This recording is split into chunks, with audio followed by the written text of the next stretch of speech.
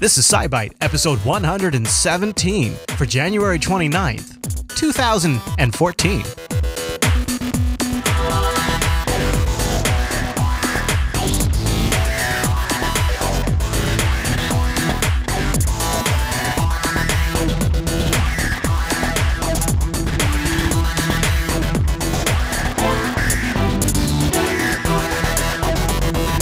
Hi, everyone, and welcome to SciByte, Jupiter Broadcasting's weekly science podcast, live on a Wednesday this week and fresh on a Thursday, but not always. My name is Chris, and joining us every single week is our host, Heather. Hey there, Heather. Hey there, Chris. Hey, Heather, happy science to you. Happy science. So, what are we going to talk about tonight? Today, we're going to take a look at water vapor on a dwarf planet, driverless taxis, evening smartphone use, sensors in football helmets, spacecraft updates, curiosity news, and as always, take a peek back into history and up in the sky this week. Well, Heather, why don't we kick it off with the news, because I have a feeling our first story is going to make me a little thirsty.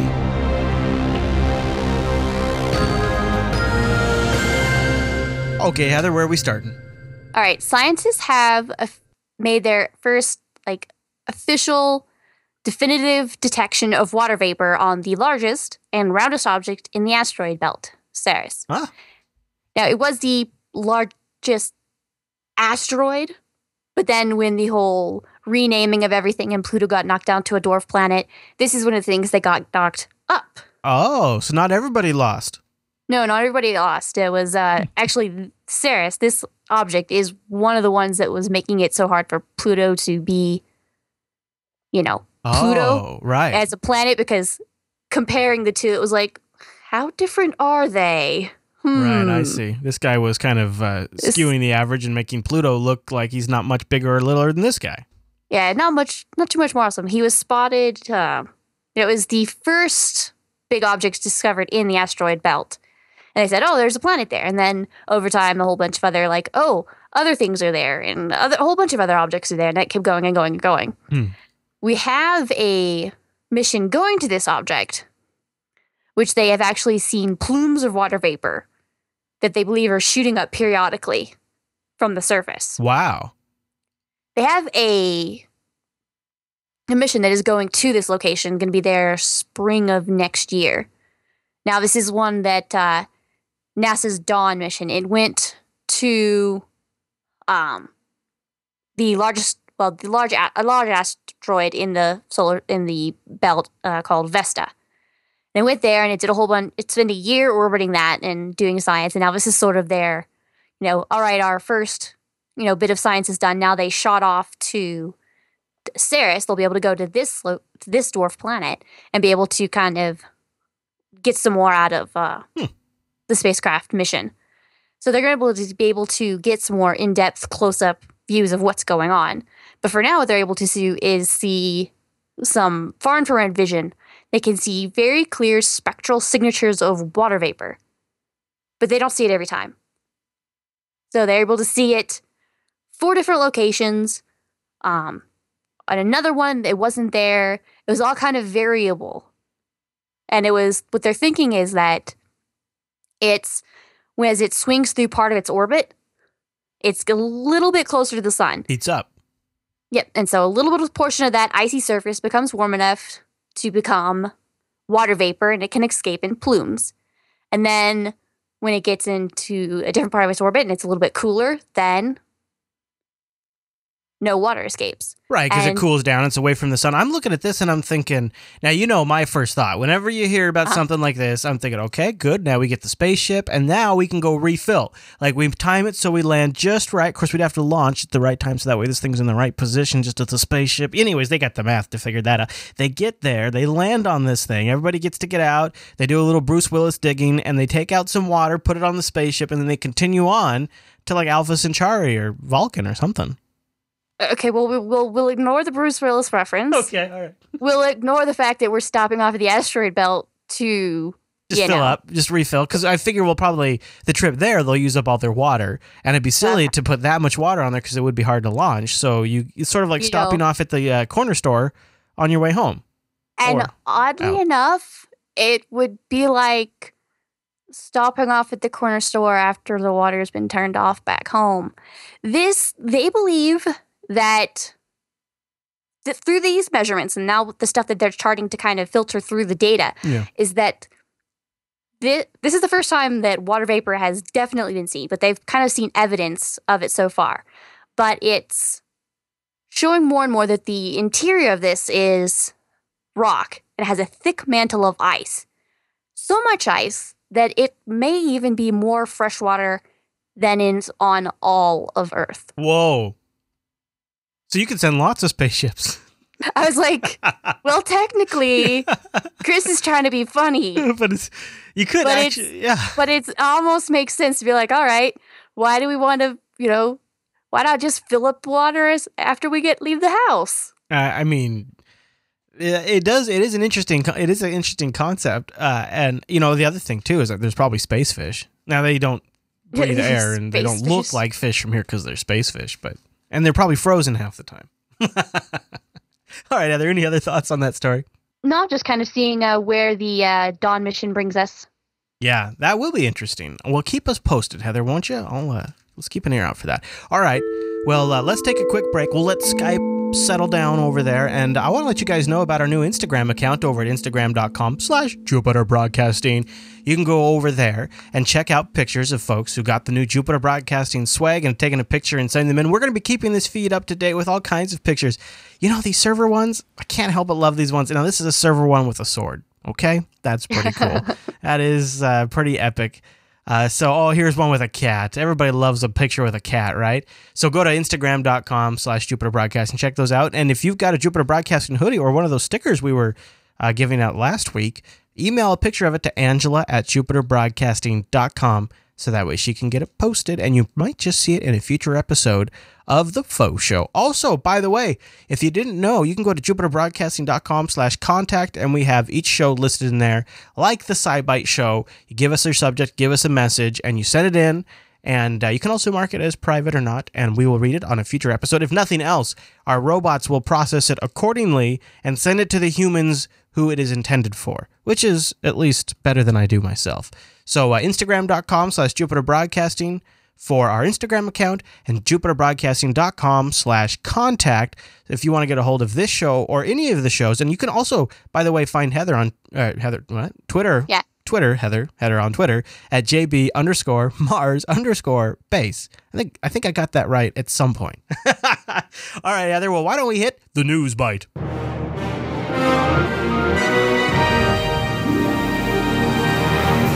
All right, so you might have guessed from the pre-show, I was a little excited about this story. We're going to talk about driverless taxis, but not here in the U.S. No.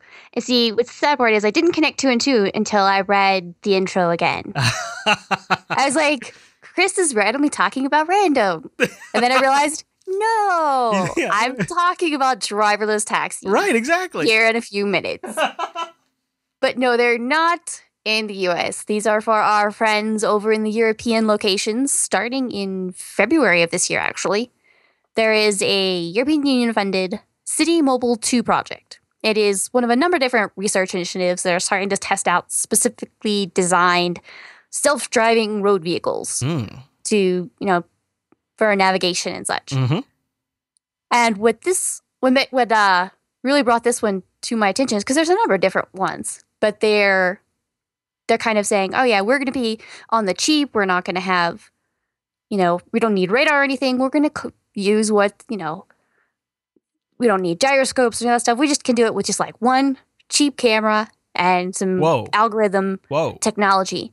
Well, it is interesting that they look like purpose-built vehicles. Like they're not a repurpose of a Prius or a Mercedes M-Class. It is or a Lexus, like what we've been seeing so far. These are cars that look like they've been fundamentally built up to be passenger vehicles with no driver. And I guess if you're designing something with that in mind, you can take certain liberties in maybe like the camera setup and things like that. So maybe you could do something that you couldn't do with a regular car.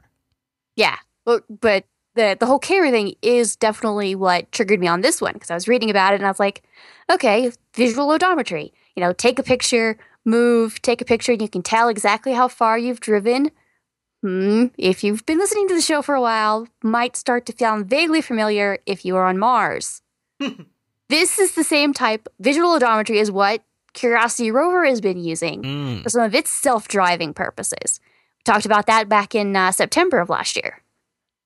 You know, it is literally the same type of technology. I guess it makes sense that we do see stuff like that that's developed for the space program make its way into commercial use. Even if it's even if it's a concept level. And, you know, me, oh my, in our IRC chat room right now points out that Google's obviously been thinking about this kind of thing too, because they patented an ad-powered taxi service that would allow shoppers to ride the taxi for free as long as they're looking at ads. Oh my gosh. So there you go. No, there's the Google stuff, and there's a number of different projects that are doing this. But the visual odometry is what triggered me off. Yeah, that's really because I was sitting there reading over it, and I was like, wait a minute. This is what Curiosity is using. And in fact, they can use it much, much simpler for them, because their whole idea is to make it like a parking lot thing, or so it's like on location, or right now it's like at the airport driving from here to there. You know, there's companies city, right at just downtown specific locations. Companies like Microsoft and Google and probably lots of other ones that I just don't know. But Microsoft, I've seen firsthand here in Washington State, they have a taxi service on their campus. So they drive people between buildings. So this would be perfect for that. Yeah. They actually have like a person. They have several. They have like a transportation department that has multiple vehicles. They just drive all day. Crazy if you think about it. Yeah. Well, it's a big enough department. I suppose somebody needs it. So what about so if these things are driving along, how are they powered? Did they say? Is it batteries? Is it electrical cables? I mean, what are they? No, this is obviously not cables, but I believe this is electric. Yeah, the V-Charge. It's using this kind of electric thing where it's... Oh, V-Charge is it's kind of like a standard that several manufacturers have agreed upon. Yeah, I've heard of V-Charge before, because I think... Yeah, they're trying to get together and hammer down all the nails about the safety of these things. And hey, if we take it to a downtown area now, if it's in a parking lot or whatever, you can lay out the pictures and say, all right, for the odometry, on Mars, it takes pictures of a whole bunch of field of rocks. And what's it going to see over the ridge? We don't know till we get there. Here on Earth, if you say, I'm on, row 7, aisle B, bam. Yeah. There's a picture of where that should look like. Right. And so they can do that type of thing, or lay out strips on the parking lot road or whatever to be able to kind of give some visual check for the little driver, for the vehicle. And then if you do it to a downtown, then it's making it a little bit larger, and then it gets into the whole, all right, how much guidance is going on, or what kind of braking systems, what kind of control systems, what do they need their own special lane, how do they interact with the other cars if they don't. So you're getting into the whole obviously it's the realm that multiple companies are doing this, and it's sort of, as each of them take it out onto the real world, sort of beta testing these kind of things, and saying, all right, well, now whole new groups of people are needed to make rules and safety regulations for this stuff, because it's not something that we've really needed to address until recently. Yeah. It's going to be a brave new world, that's for sure. Yeah. All right, any other notes on that? No, just kind of seeing where this and other projects like it go. Science of the future. I think we're going to be seeing this sooner than we all expect, but with that filed, Heather, that means it's time for the 2Byte News.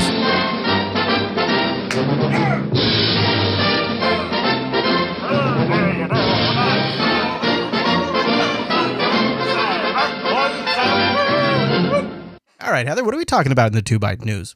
Alrighty. If you're in the US, it's probably... Well, while we're filming this, it's evening. And in the Europeans, it's even more evening. Yeah, that's for sure.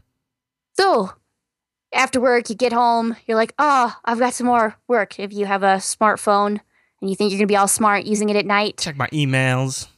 For work purposes, there's now been a study that's got a broad spectrum across U.S. workers that says that people who are monitoring their smartphone for business purposes after 9 p.m.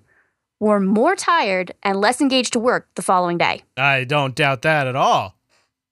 So the study they were looking at says more than half of U.S. adults own a smartphone and consider the device to be amongst the most important tools ever invented when it comes to increasing productivity or knowledge base at work. And the National Sleep Foundation also says 40% of people aren't getting enough sleep on the average night. And often that is cited for smartphone usage at work for work purposes. Mm-hmm. So what the study did was they said they went and did 82 different upper level management, make multiple different surveys every day for 2 weeks. Then there was a second survey that did a little over 160 employees in various occupations, from nursing to manufacturing to accounting to dentistry.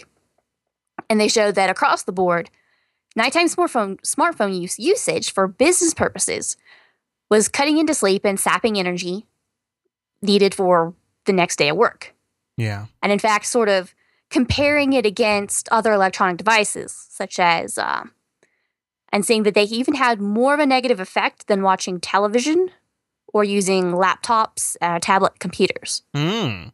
Because, well, one, it's keeping you mentally engaged at that point, but smartphones emit blue light.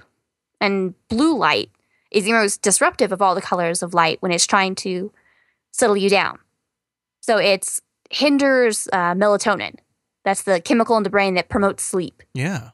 So it seems like tablets would do that, or laptops would do that same thing, though. I think maybe it's the nature of the work on the smartphone. It's similar of nature, but at a certain point, the screen itself of the smartphone, I believe, is set up so that it's more concentrated in such a way that it produces more blue light than your average. Gotcha. Wow, I never even thought about that. I know I pay attention to that with my computer monitors. I use a program called f.lux. And if you ever get towards the end of the night, if you have eye strain, it's hard to look at the screen, or you get headaches, f.lux changes the color temperature of the screen from that blue to a more of an orange kind of tone when the sun sets. So when the sun sets, the screen tones all change. And I found that this is not necessarily a good thing, but I found that I could look at my screen much, much later than I used to be able to without being excruciating. And I think a lot of people do the smartphone thing, Heather. I think a lot of people check their phone when they wake up, or check their phone right before they go to bed, and right before they're trying to go to sleep, they're staring right at that screen. Yeah.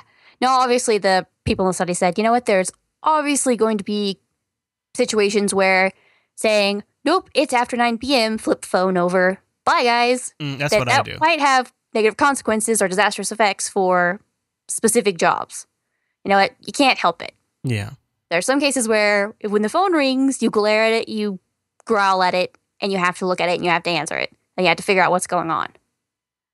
But whenever possible, it's one of those things where specifically don't.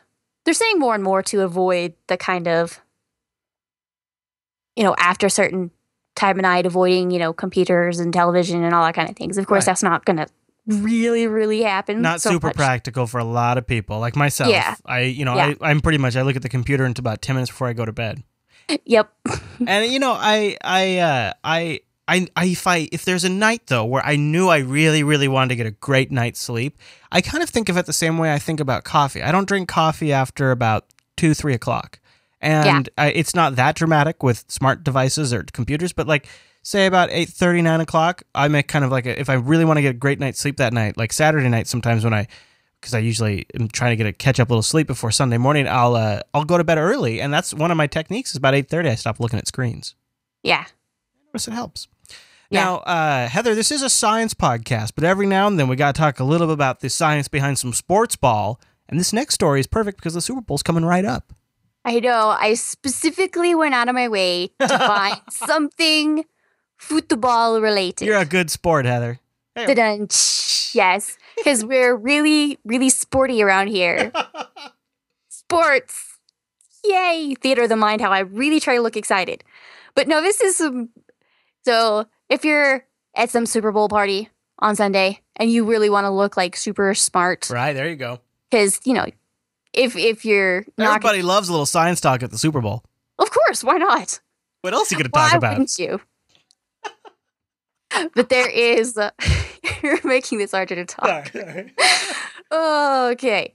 So, obviously one of the big things with football and with safety, there's going to be football, safety, and science can all kind of come together in the helmet.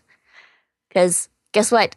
Brains get smashed in a literal way. There have been concussions. There have been obviously big hot button issue from the PB leagues all the way up to the professionals. And so what they're going through is there's now these specific sensors that they're building to put into helmets themselves. Mm-hmm. And the ones that I found were ones that you put them inside the pads, and they remotely can talk to to a tablet or a computer wirelessly, send the data wirelessly to a tablet or computer that possibly the coach has on the sidelines or whatever. Sure. And so that the coach can actually see exactly how much force has been hit on this specific play, how much has been going on over time. And so maybe you could have the option to be like, yeah, you think that wasn't a whole bunch, but guess what? You've been knocked down 4 times in the last half hour. Now you've hit your limit. Come over here and sit down for a little while. So your brain needs a break. Every pad or a lot of the pads become sensors, and then they aggregate impact data, and then the coach can make a database decision on the state of his player's health. Yeah. That's kind of awesome. And it'd be interesting because on these, especially these big games, and you've got a number of different players out there, every coach is not going to be able to have an eye on every single player at all times. Right.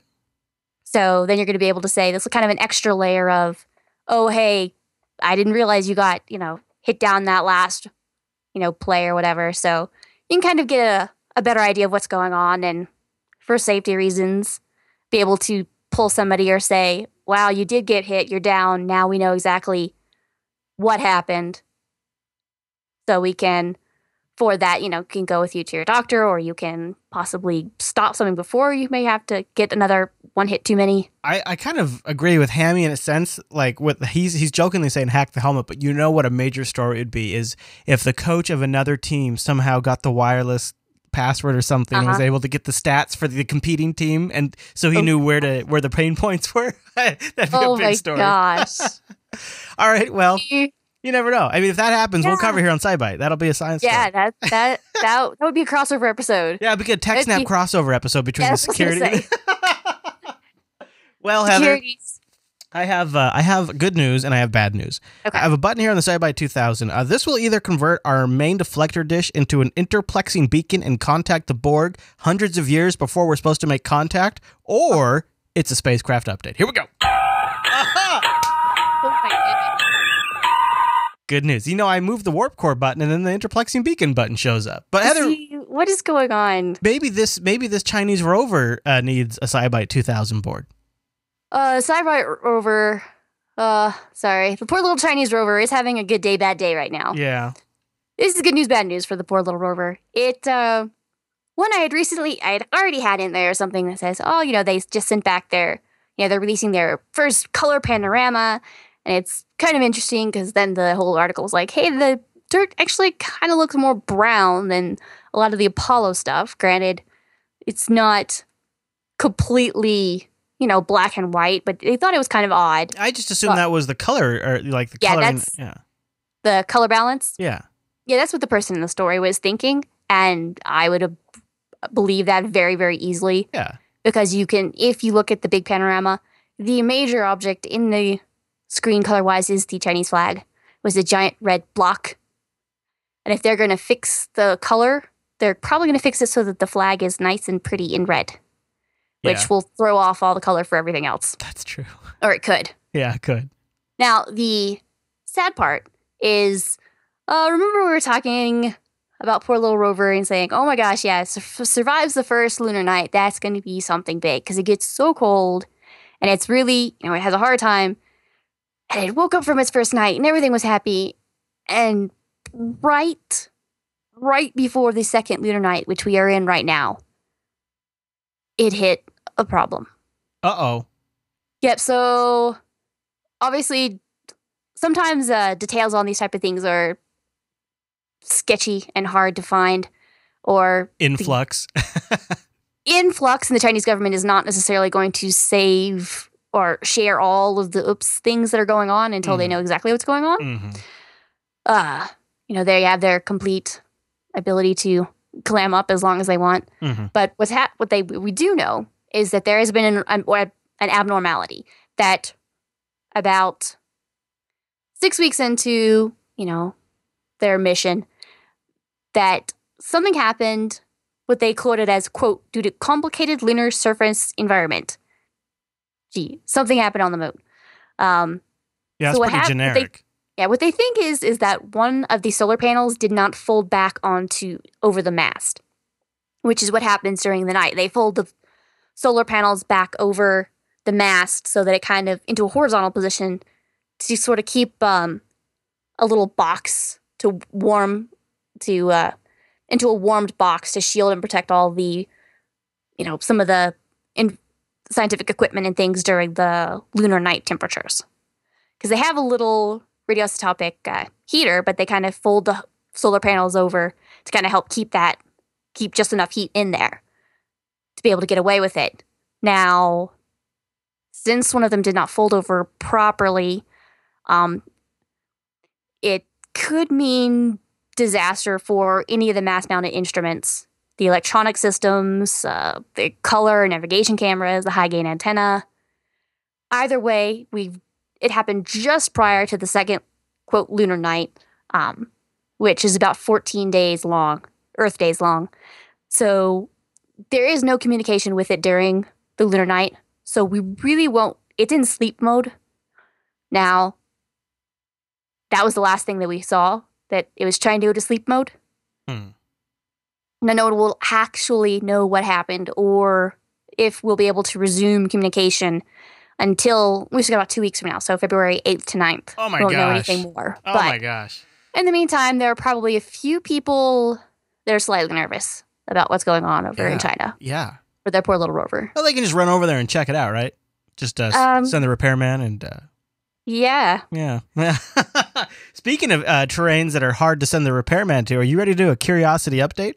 I am ready. And liftoff of the Atlas V with Curiosity. Touchdown confirmed. We're safe on Mars. So how is Curiosity doing? Hopefully in a little bit better condition. Curiosity is doing in a little bit better condition, yes. All of Mars right now is actually kind of prepping for an upcoming Mars comet. To get pictures or what? Yes, they're actually going to be able to take pictures and do things of that nature. Cool. Now, there is comet sighting spring, and it's going to be coming up here in October, later this year. But it's actually going to be closer. It's going to fly 10 times closer to Mars than any identified comet has ever flown past Earth. Whoa. This is going to be flying really nearby Mars. That is a serious show. Holy smokes. No wonder they're going to be able to get pictures of it. Yeah, and they're also starting right now because they really need to identify exactly where it's going to be and exactly when, and watching how much dust is going to be shot off on this, because it's going to be so close that it could endanger orbiting spacecraft. Oh, yeah. Around Mars. Yeah, like the reconnaissance orbiter. Yep, exactly. The dust particles themselves could threaten any of those spacecraft. You want to say warp core? It's cool. Now, we won't know for months until exactly what danger levels or risk levels we're looking at. But they're kind of already starting to get there in as much data as they can ahead of time. It's fascinating how we are living a little bit of a life on another planet in an odd, weird, remote sense. But it's like we're considering the things that happen over there, and it's kind of amazing. And you figure, okay, so you say on October 19th. Yep. Yeah, they're definitely getting their ducks in a row, aren't they? Oh, yeah. Well, for one, because it's going to be so close, and because right now it's letting off a lot more dust than we think it would. So it seems like it's a very, very dusty, icy thing. And so depending on how bad it is when it gets to Mars, then what can you do for any of the spacecraft? Can you move something or like the? The rovers themselves, the atmosphere is going to be thick enough that they'll be safe. They might be able to, as far as they can tell right now, it's going to hit during daytime for where the rovers are, but otherwise they might even be able to look up and see, meteors from the sky, almost. But it is going to be daytime, so not so much. They won't be able to really see a good show. But the orbiters, you have to say, all right, well, they're built for some sort of space dust risk, so they have a little bit of that. Yeah. But depending on how bad it's going to be, it depends on, all right, then they'll just rotate and keep the sensitive stuff in the, in a safe location. Or if it's going to be really bad, then change its complete orbit so it'll be time it so that they're all on the opposite side of Mars when the comet path makes it close by. Right, that makes sense. But now, for that, the farther ahead you look, takes a lot less fuel to change orbit. That's part of the cleverness of the master planner. That does make sense. Yeah, so if you start now and say, all right, we start a month ahead and say, we really have to change the orbit, then you have a month's worth of time to adjust rather than smash the brakes or hit the gas and be like, ah. All right, Heather, well, speaking of hitting the gas, why don't you jump in my time machine, which is fueled by gasoline, because it's a really great portable store of energy. Let's just be honest about it. And let's go back and close the door, Heather. Here we go. Oh, yeah. This is feeling about 200 years right here. This bumpiness, this is the 200-year bump. Right. Oh, there it is. Oh, hit my head a little bit. That's okay. It takes us to 203 years ago. Called it February 1st, 1811. Heather, what happened this week in science? The Bell Rock Lighthouse was lit for the first time. Now, this might not be able to really know about this one, but it is built on this incredibly treacherous sandstone reef, which, except for the lowest of low tides, for like a couple of hours at a time, all you can see is this one pillar of rock just big enough for this lighthouse sticking out of the ocean. How did they do that? It's amazing. It was insane. It is regarded as one of the finest lighthouses ever built because in 203 years, it has never needed to be fixed. Wow. They have never had to go through and fix any of the work on it. That's kind of amazing if you think about the age of this thing and some of the storms this thing has seen. Yeah, there's this really treacherous reef just below the water's, edge. And so they were able to, put this out there and, obviously it's had electricity and things like that have changed in the last 203 years. But the cement work and all that was just so well designed and so carefully made when they first put it up that is, even in the incredibly treacherous location that it is, they haven't needed to fix it, which that really made it. That gave it the check mark on the be able to get mentioned list. Yeah, no kidding. That's pretty impressive. That shows you a little really well applied science can go a long way. All right, Heather, I'm going to recalibrate the SciByte 2000. That way we can look up into the sky this week. All right, on the whole this week, we have the planet Mercury about 45 minutes after sunset. You're able to see it in the low west to southwest skies. The moon will be moving kind of through that area this week, kind of changing each day as you go along, moving the location in relation to the moon, moving every day as we go along. Venus is in the morning hours in the east to southeast, getting a little bit higher each day. Mars is hanging at about 11 p.m., about 5 degrees to the lower right of Spica, a blue giant variable star. Both highest in the sky around 4 a.m. So you got Mars and Spica, that's blue and red or orange. And that's 5 degrees is about one fist held at arm's length. And Jupiter is in the eastern skies in the evenings, overhead around 10 p.m., and in the western sky in the morning. It's heading out all night long. Saturn hits around 1 or 2 a.m., rising in the south to southwest to the far left of Mars and Spica. That's a good show. That's a good show. And of course, Heather has all of it. I say all of it outlined, including everything we've talked about in the show notes. Just go over to jupiterbroadcasting.com, find episode 117, scroll down, you'll get everything. And the up in the sky stuff is towards the bottom of the show notes. Heather, is there anything else we want to cover this week?